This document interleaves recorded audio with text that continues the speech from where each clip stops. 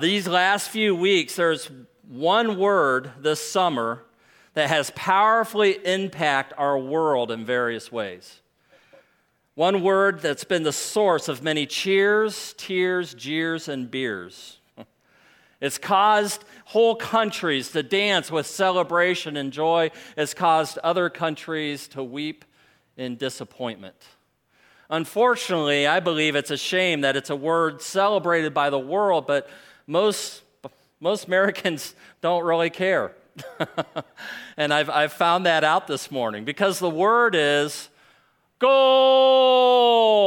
How many are watching the World Cup? All right, that brings about a total of 20 people who are watching from the 3 services. It is, if you're into it, it's the World Super Bowl for soccer, for European football. Just so exciting to watch, just filling stadiums with people. And when there's a goal and the announcer yells that out, the place goes nuts. In fact, the power of this one word is such that the first game that Mexico won, their first goal, that seismographs were registering small earthquakes in Mexico City. That's how crazy people are about the World Cup. Well, on Wednesday, we will be celebrating a word that we are crazy about as Americans. We'll celebrate it with picnics and fireworks and marches and parades and speeches. It will remind some of battlefields and blood spilt and sacrifices made. It's the word freedom. We celebrate that word. We celebrate what it means, freedom. It was a simple cry, give me liberty or give me death, that became the spark that united the fire of the American Revolution. Words have power. Words have power. Words matter. Words not only convey information, they have the power to motivate, inspire, to discourage, to destroy. In today's passage, James has a lot to say about words, their power, their influence, and how they reflect our faith. This morning, we're in the 3rd chapter of James. If you're not there, you can turn there or turn to your device to James chapter 3.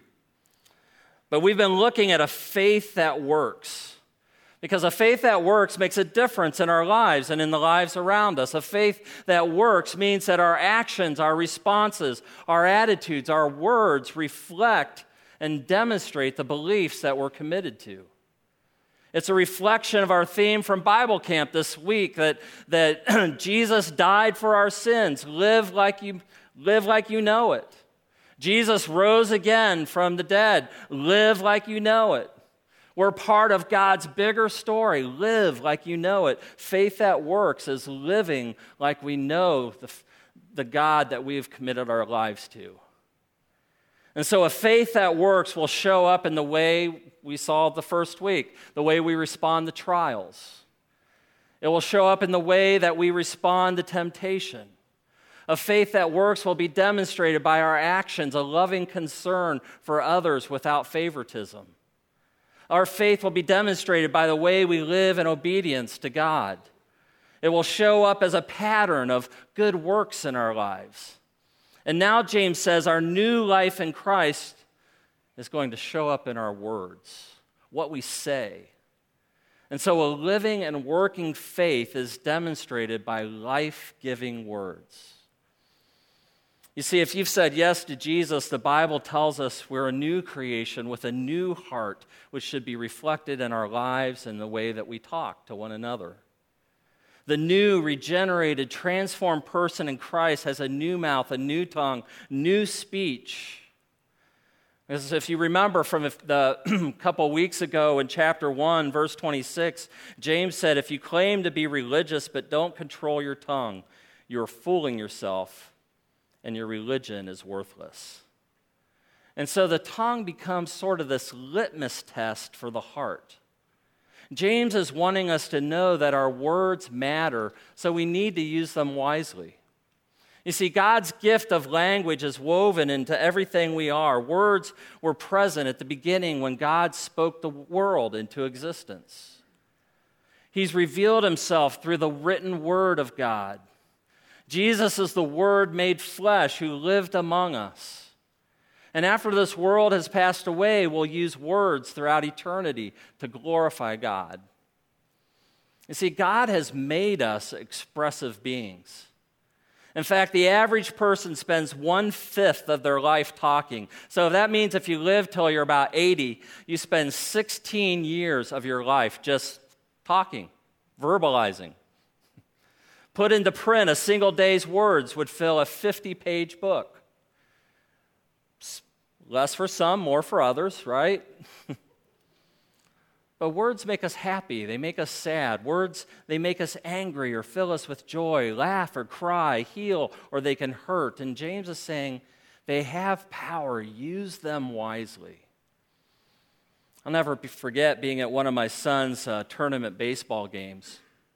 And the other team was up to bat. It was the last inning. It was their last chance. There were 2 outs. They had 2 on base. They were 1 run down. And the coach's son got up to bat. About 9 years old, bat was almost bigger than him, and he's up there, and you can tell, he's like, this is a big moment. And he's getting up there, and his dad, who is the coach, yells out this to his son. You can do it, son. This is your big moment. You're either a hero or a zero. He struck out. One of the parents around us whispered, I guess he's a zero. Ooh. Wow. You know, when we talk about words, the power of words, man. Have you ever listened to yourself? Have you ever listened to your own words? You think about the effect that dad's words has on his son or daughter. Think about the effects in marriage words make or break a relationship.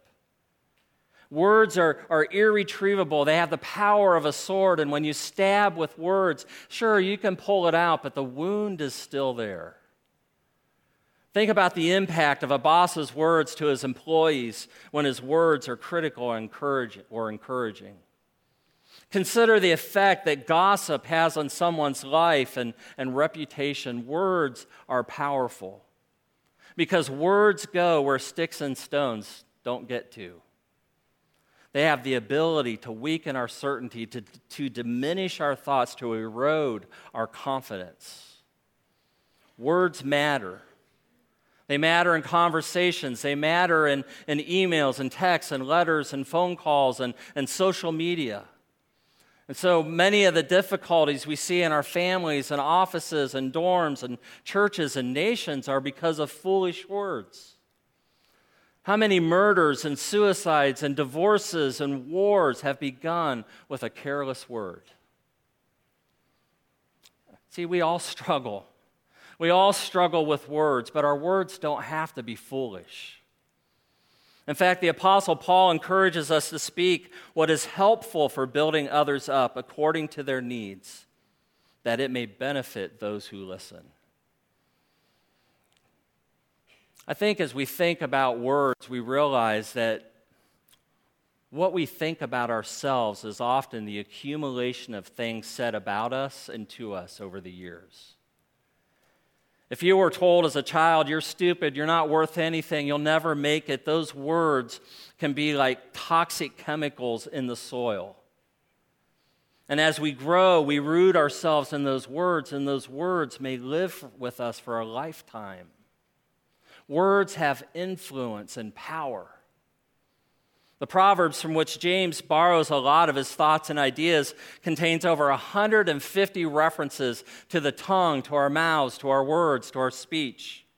A wholesome tongue is a tree of life.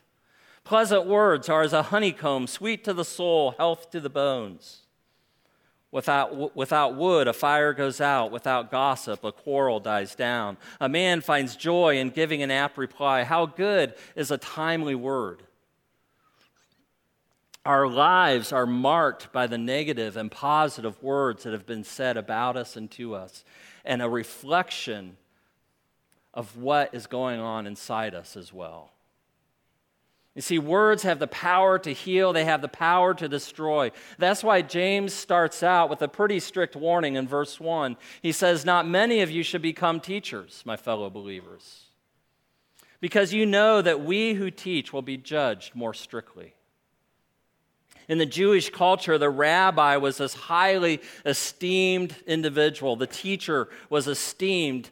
In fact, if your parents and your teacher were captured by the enemy, the teacher was to be ransomed before your parents. And so this respect for the teacher transferred itself to the church and became a position to be wanted and envied. But James brings them back to reality by reminding them, it's not a small or easy task to teach God's word. In fact, it's an incredible responsibility. There's accountability that goes with it. And I believe James is echoing what Jesus had said in Matthew 12, "But I tell you that everyone will have to give an account on the day of judgment for every empty word they've spoken. For by your words you will be acquitted, and by your words you will be condemned." Those are some pretty sobering words. And see, James's warning is for teachers who misrepresent God, who twist it, who use it for their own gain, to elevate themselves, or maybe they don't take it seriously or use it accurately, or they promote themselves, or they fail to put the words they're teaching into practice in their own lives. You see, I believe one person like this within the church can do more spiritual and moral and emotional damage to people's lives than 100 skeptics or atheists outside of the church. You see, I also think the change in the pronouns is rather telling in this verse. Not many of you should become teachers, my fellow believers, because you know that we who teach will be judged more strictly. James purposely goes from you to we. He's like, I'm putting myself in this mix. I'm stepping on my own toes. I'm preaching to myself. It's a warning to him as well, that we have this tremendous accountability to God when we teach at any level. You see, our words matter, whether communicated from the stage or the platform, or whether spoken to a first grader in Power Kids. Our words give direction. What we say matters. What we say when we speak for God matters even more. So our words matter. Use them wisely. Our words have power also to inspire and motivate. I've heard it said that one word can change a life. I believe that because one word, one phrase, one sentence spoken at the right time can change the direction, the course of one's life. I love you. Man, son, I'm so proud of you. Daughter, you're so good at that. You're worth it. You know, when Jennifer said, when we stood in front of the church almost 28 years ago, and she said, "I do," it changed the course of my life. Words change our course. And they have the power to motivate and inspire. I remember talking to one of our global partners, our missionaries. I said, "Man, how can we come alongside you? How can we support you? How can we encourage you?" And he's like, "Well," he goes, "it's not that hard." He said, "I have, for example," he says, "I have a list of 400 emails people have given to me that said, 'Hey, we're interested in you. We want to know what you're doing. We're praying for you.'" He says, "Every month I send out 400 prayer letters that give an update of what we're doing and how you can pray for us." He said, "You know, I check a week later and 120 of those emails have been opened." He says, and of those 120 that have been opened, there's maybe half a dozen where people have actually said, "Hey, read your letter praying for you." He's like, you know, it doesn't have to be that complicated. He says, just a simple response. He says, it doesn't take that much to encourage us, just a simple response. "I'm praying for you guys. I'm thinking of you guys." He said, that means the world to us because it communicates to us we're not alone. There's people who've got our back. They're praying for us. You know, and as I go away from that conversation, I think, you know, We don't have to create pep talks. We don't have to give halftime speeches to inspire and motivate. Sometimes it's just a simple word of encouragement.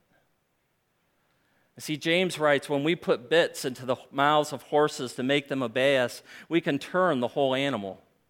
Or take ships as an example. Although they are large and are driven by strong winds, they're steered by a very small rudder wherever the pilot wants to go. And so he gives us these very simple but profound illustrations. A tiny bit controls a massive horse. The rider pulls this way or that way, and the horse goes that way. He pulls on the reins, and the bit tightens, and the horse stops. A 5-inch bit weighing a few ounces can control a 1,000-pound horse. In the same way, the tiny rudder controls a mighty ship. And so if the captain turns the wheel one way, the rudder goes that way, the ship goes that way. He turns it the other way, the rudder turns, and the ship goes the other way. It's the difference between ending up in Japan or Portugal. But it guides this mighty ship. Well, the tongue itself, James is saying, is a mighty tool. It's a mighty muscle weighing about 2 to 3 ounces, about 1/10 of 1% of the average person's weight. Almost everything else in our bodies weighs more than the tongue, and yet it is powerful. Because the tongue has such power to influence every part of life, James is saying, learn to direct it, learn to control it. The problem is, you see, the bit and the rudder, they have to overcome opposing forces. The bit, the wild nature, the strength of the horse, the rudder, the forces of nature, the wind, the waves, the current. And in the same way, the tongue that inspires and motivates and gives life has to overcome the contrary ways of our self-centeredness. See, Proverbs 18:21 says the tongue has the power of life and death. It has great potential to do good. It has great potential to do tremendous evil. And so not only can it motivate and inspire, our words have power to discourage and destroy. Likewise, the tongue is a small part of the body, but it makes great boasts. Consider what a great forest is set on fire by a small spark. The tongue also is a fire, a world of evil among the parts of the body. It corrupts the whole body, sets the whole course of one's life on fire, and is itself set on fire by hell. And see, fire has a lot of good uses, right? It gives light, it gives warmth. We cook over fire. It creates energy and power when it's under control. But what James is saying is just one uncontrolled spark can start a fire that will destroy thousands of acres of forest, can destroy a forest, can destroy a town or a city, a community. You see, James is pretty clear that tongues can be dangerous. A great boaster, a world of evil, a corrupter, a destroyer, set on fire by hell. The wording here suggests that our tongue's evil extends beyond ourselves to our whole circle of life. Paul would agree when he wrote in Romans 3, describing the sinfulness of man, their throats are open graves, their tongues practice deceit.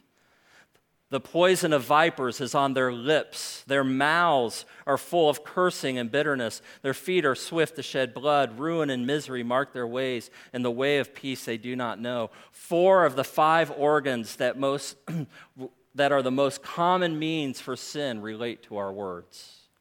Our throats, our tongues, our lips, our mouths.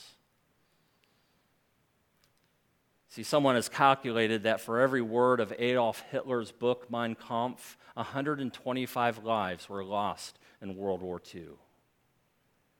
Jewish rabbis often spoke of the tongue as an arrow because it has the ability to wound and kill from a distance. It can kill without being anywhere near the victim. Isn't that true in our social media saturated world today? Our words have the power to discourage and destroy, to go much further than we ever intended. That's why James goes on to explain that our words are poison. our words can be poisonous. All kinds of animals, birds, reptiles, and sea creatures are being tamed and have been tamed by mankind, but no human being can tame the tongue. He's saying no human being. We can't do it. Only God can, because it's a restless evil full of deadly poison. And so how ironic is it that we can harness the power of a raging river to prevent flooding and produce power? We learn to harness the power of the atom for destructive and productive ends. We've been able to subdue every kind of creature from parrots to killer whales. And yet, with all of our success in bringing things under control, we're powerless to control our own tongue. James says it's full of poison. You see, poison has the ability to destroy, whether shouted from the streets or whispered in confidence. Poison words always poison people. We don't play with arsenic or cyanide. We don't roll mercury around in our hands anymore. We used to as kids.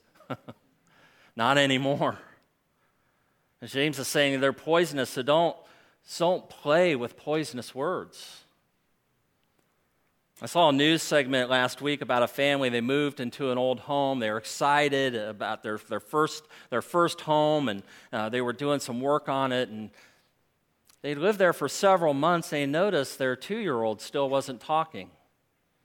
They noticed their other kids, they weren't developing, they weren't growing the way they were supposed to. And so they went to the doctor, and it's like, our kids aren't growing and developing the way they should. And so he took their blood, and their blood samples came back 10 times the amount of lead in their blood than the normal average person, than what should be there.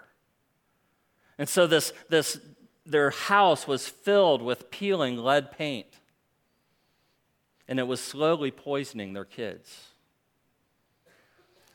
And I think in the same way, poisonous words slow down our spiritual development. You see, our poison words inhibit and put a stop to our becoming more and more and more like Jesus. You see, James doesn't tell us which words are poisonous, but we get an idea by looking a couple chapters ahead in chapter 5. He gives us a hint of what some of these poisonous words look like in chapter 5, verse 9, when he says, "Don't grumble against one another, brothers and sisters, or you will be judged." And so the first kind of poisonous words are those unloving words, or when we grumble against one another, when we complain to each other, when we just kind of roll our eyes at each other, when we're not willing to put the other person before ourselves. Not willing to seek understanding, we judge, and the result is words without love. He goes on to say later in verse 12, "Above all, my brothers and sisters, do not swear, not by heaven or by earth or by anything else. All you need to say is a simple yes or no. Otherwise, you will be condemned." And James is taking straight from Jesus' words in Matthew 5, where he says, "Let your yes be yes and your no, no." In other words, we're always under oath to tell the truth, to keep the truth. We're not to make promises that we can't keep. And so these lies are poison to us and the people around us, and these poisonous words are untruthful words. These lies come in the form of deception, or they can come in the form of exaggeration or strategic omission or spin. Whereas they're technically factual, but they're designed to misrepresent the truth. I'm sure there's others, but poisonous words are particularly unloving and untruthful. And so you see, we need to speak words that are both true and loving. Because a loving word without truth is still just a deception, it's a lie. A truthful word without love is harsh. It creates bitterness. It has no concern for the well-being of the other person. And so when we speak truth, the best way is with kindness and humility and respect. Why is that important? Because we want any excuse to believe that the person telling us the truth doesn't like us. Well, he doesn't like me, so I don't need to listen to him. Just consider the source. And so that's where humility and love breaks all that down. Because unloving truth isn't really committed to the truth. And so I think something that helps me at times, might help you, is when you're in that conversation. As you're in conversations this week, and you're thinking about, should I tell him this or not? Or you're in the midst of a story, there's 3 questions we need to ask. Is it true? Is it kind? Is it necessary? Is it true?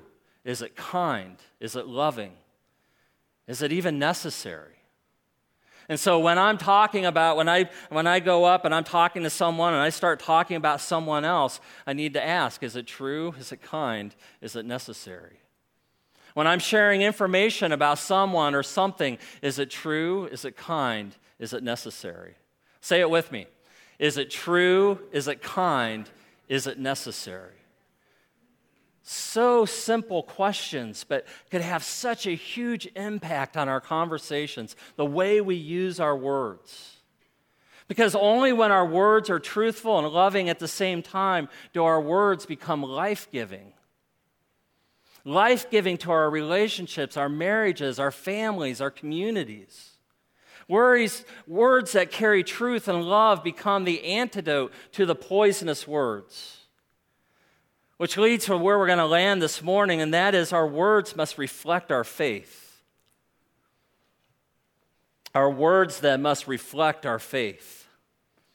See, James doesn't tell us what we need to do to control the tongue. But I agree with Pastor Tim Keller that James indicates some solutions or strategies at the beginning and the end of the passage. And the first is control your tongue. It reveals what's in your heart. Control your tongue. It reveals what's in your heart. And then the second strategy, ultimately, what controls your heart controls your tongue. And at first you look at that as like, well, aren't those two competing? Well, they're not. They complement one another. And so I believe one of the things James is saying in verse 2 is, listen to your own words and you'll begin to deal with your heart. Listen to yourself. Listen to your own words. Listen to your own speech, and it begins to reveal what's in your heart. See, how we use our tongues reveals a level of spiritual maturity. James says, we all stumble. In fact, we all stumble in many ways. Anyone who's never at fault in what they say is perfect, able to keep their whole body in check. Well, here perfect doesn't mean sinlessly perfect, but rather this idea of maturity. You see, we can never achieve sinless perfection in this life, but we can grow in spiritual maturity. And so one important gauge of that maturity is our speech, the things that we say. And James is saying only spiritually mature people are able to control their tongue, and with God's help and with a heavy reliance on the Holy Spirit, if we can control our tongue, then we can start to deal with the heart. You see, our words reveal whether our faith is a genuine faith that works. Our words either validate that we're true followers of Jesus or we're not. Genuine followers of Jesus have this sense of being accountable for their speech, the words that they say. But here's what I would like us to do. I'd like you to take a tongue test this week. A tongue test. For one whole day, just do a tongue assessment. Listen to your own words. Not only the words that you're speaking to others, but what are the words that you're speaking to yourself internally? Pay attention to where you may be prone to boast about or defend yourself.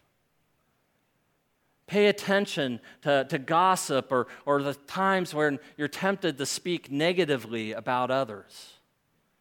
You see, because when we start to watch our words, when we start to notice and pay attention to our words, and we pay attention to these unspoken words that we say to ourselves, oftentimes we start to see patterns.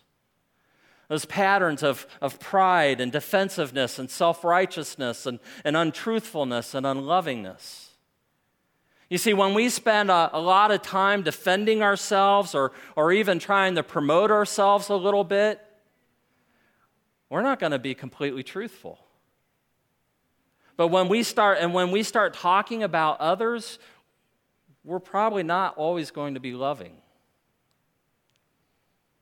So here's what I think James is saying about keeping our words in check. When you start to realize what you say, only then will you begin to expose what's really in here, what's really in your heart, what's really in your soul. And only when you expose your heart can you begin to deal with the heart, get a grip on your mouth, and you begin to uncover what's deep in the heart, what's deep in your soul, what's deep in your belief. And that's when the real work begins. Listen to your words. Someone has said you know a lot about a person by listening to what spills out when they're bumped.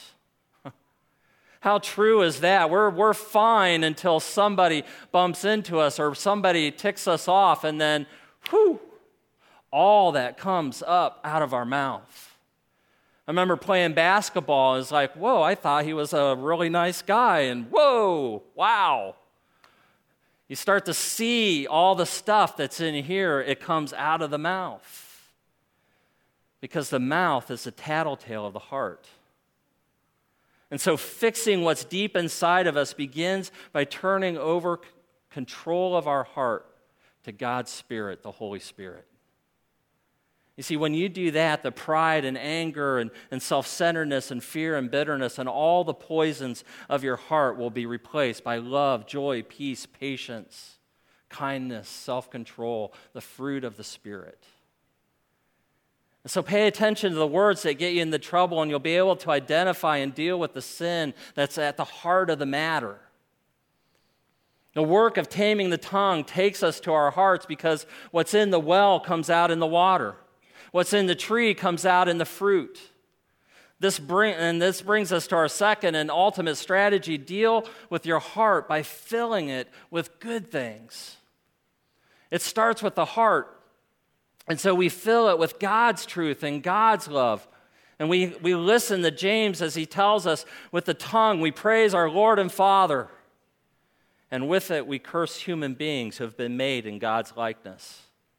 Out of the same mouth come praise and cursing. And then he takes a strong position here. He says, my brothers and sisters, this shouldn't be.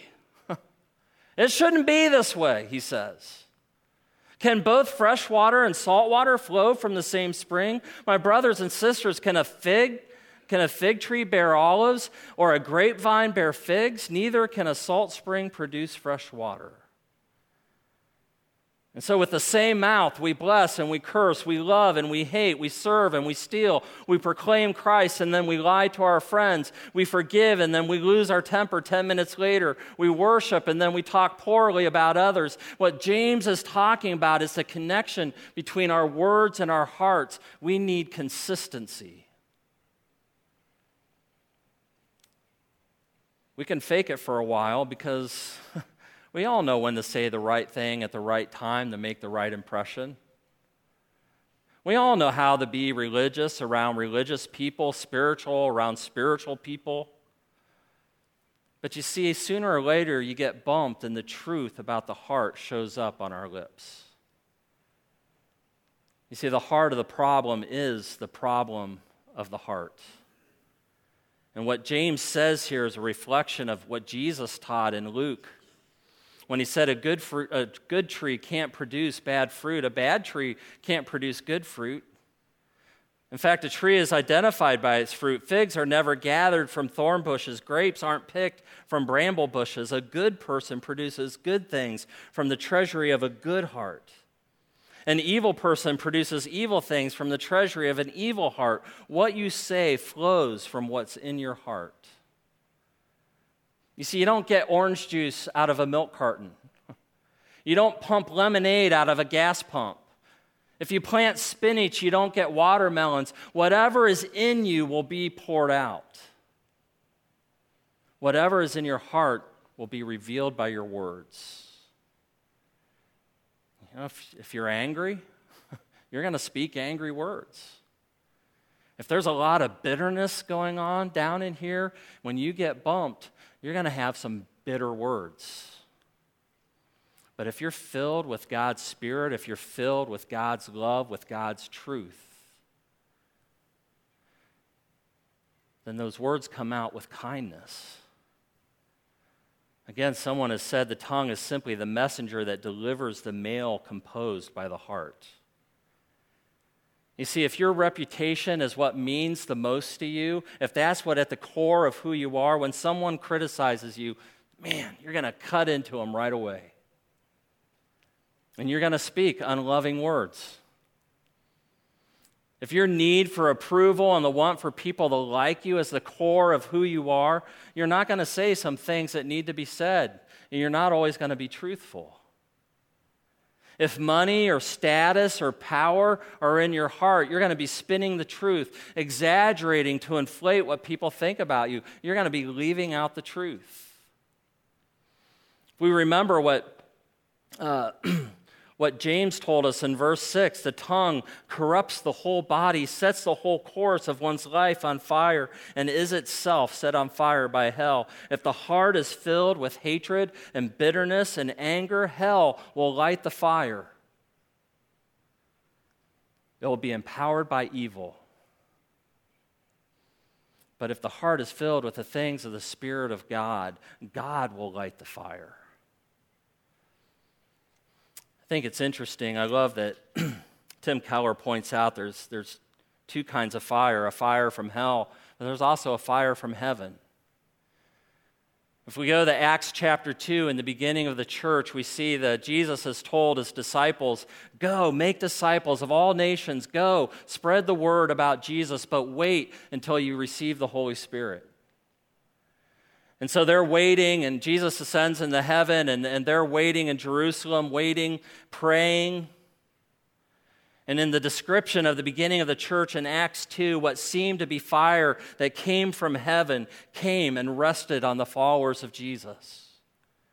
And they were filled with the Holy Spirit. They began to speak in all the various languages of the people in the city that were gathered there.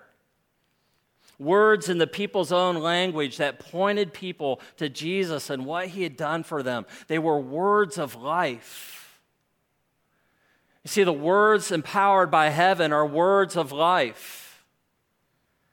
This is the opposite of what happened in Genesis chapter 11 in the Tower of Babel when all the people got together. I think it's fascinating. Now the whole world had one language and a common speech. What did they do with this incredible ability, this incredible opportunity? It says, they said, come, let us build ourselves a city with a tower that reaches to the heavens. And then here's where their heart is exposed, so that we may make a name for ourselves.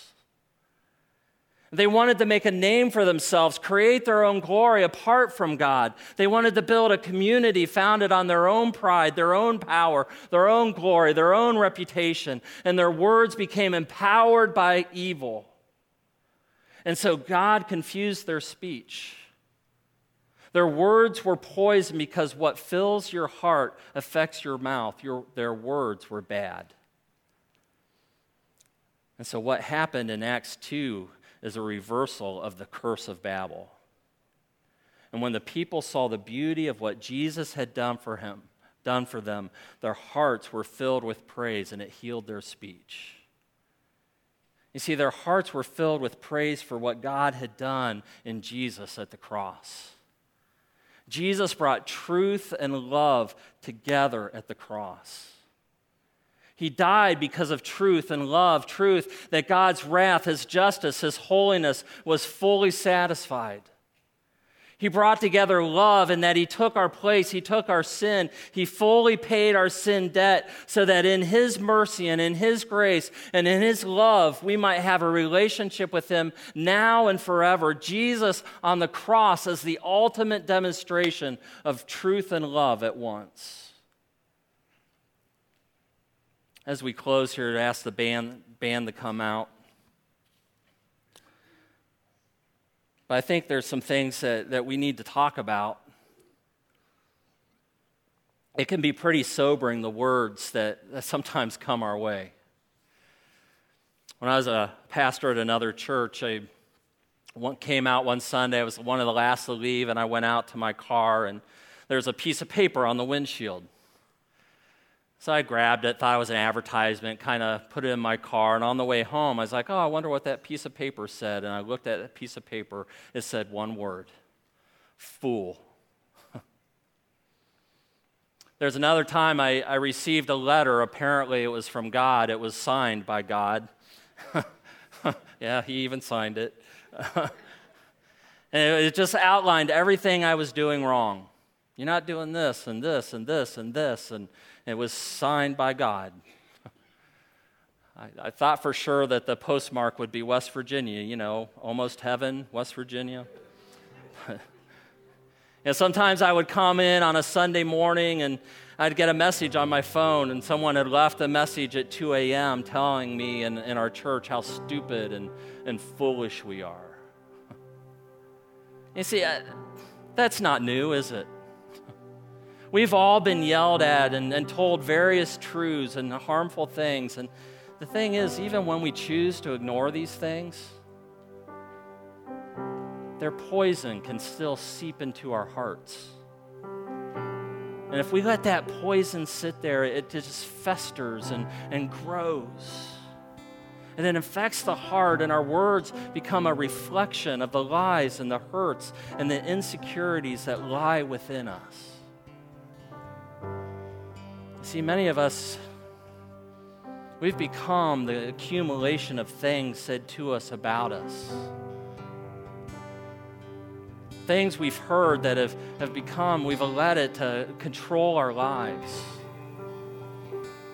And as a child, you may have heard, you're not good enough, smart enough, you're not going to amount to anything, you're not going to do anything. You're a zero because you struck out in a big game. Maybe choosing teams, you were that person that the team pointed to and said, oh, we don't want him, or we don't want her. As a teenager, you may have heard, you'll never make it, you're not worth it, you're never going to succeed or go anywhere in life. You don't have what it takes. Or even as an adult, you've heard, you're a loser. We don't want you, we don't need you. You're a fool, you can't cut it. And all of these things said without love and truth can easily become a part of the way that we think about ourselves and others. They become a part of who we are and what we believe about ourselves, and in turn, this influences the words that come from the heart. Here's where the healing begins. Because of Jesus, you're no longer a slave to these thoughts and words. When you say yes to Jesus and you're living for Him, you're no longer what you once were. You're not what others have said you are, because you're covered in the righteousness and the perfection of Jesus Himself. And so when you come before God the Father, you come as His child, adopted into His family. Loved, accepted, purchased by Jesus, who brought love and truth together at the cross. And so we need to realize and hide these truths in our lives. Yet to all who did receive Him, to those who believed in His name, He gave the right to become children of God. The Spirit Himself testifies with our spirit that we are God's children. Because you are His sons, God sent the Spirit of His Son into our hearts, the Spirit who calls out, Abba, Father. So you're no longer a slave, but you are God's child. And since you are His child, God has made you also an heir. When your heart is filled with the beauty of what God has done for you, words are healed and the heart is filled with His truth and His love. You see, we're no longer identified by the lies and words that come from the pit of hell. We're identified by the words that come from heaven, Father Himself calling me His child. You see, when this truth gets to the center, the core of who we are, it doesn't matter what anyone else has said. It doesn't matter what your mom said at that one time. It doesn't matter what your dad said. It doesn't matter what your coach or your teacher or that friend said. All that matters is you are a child of God.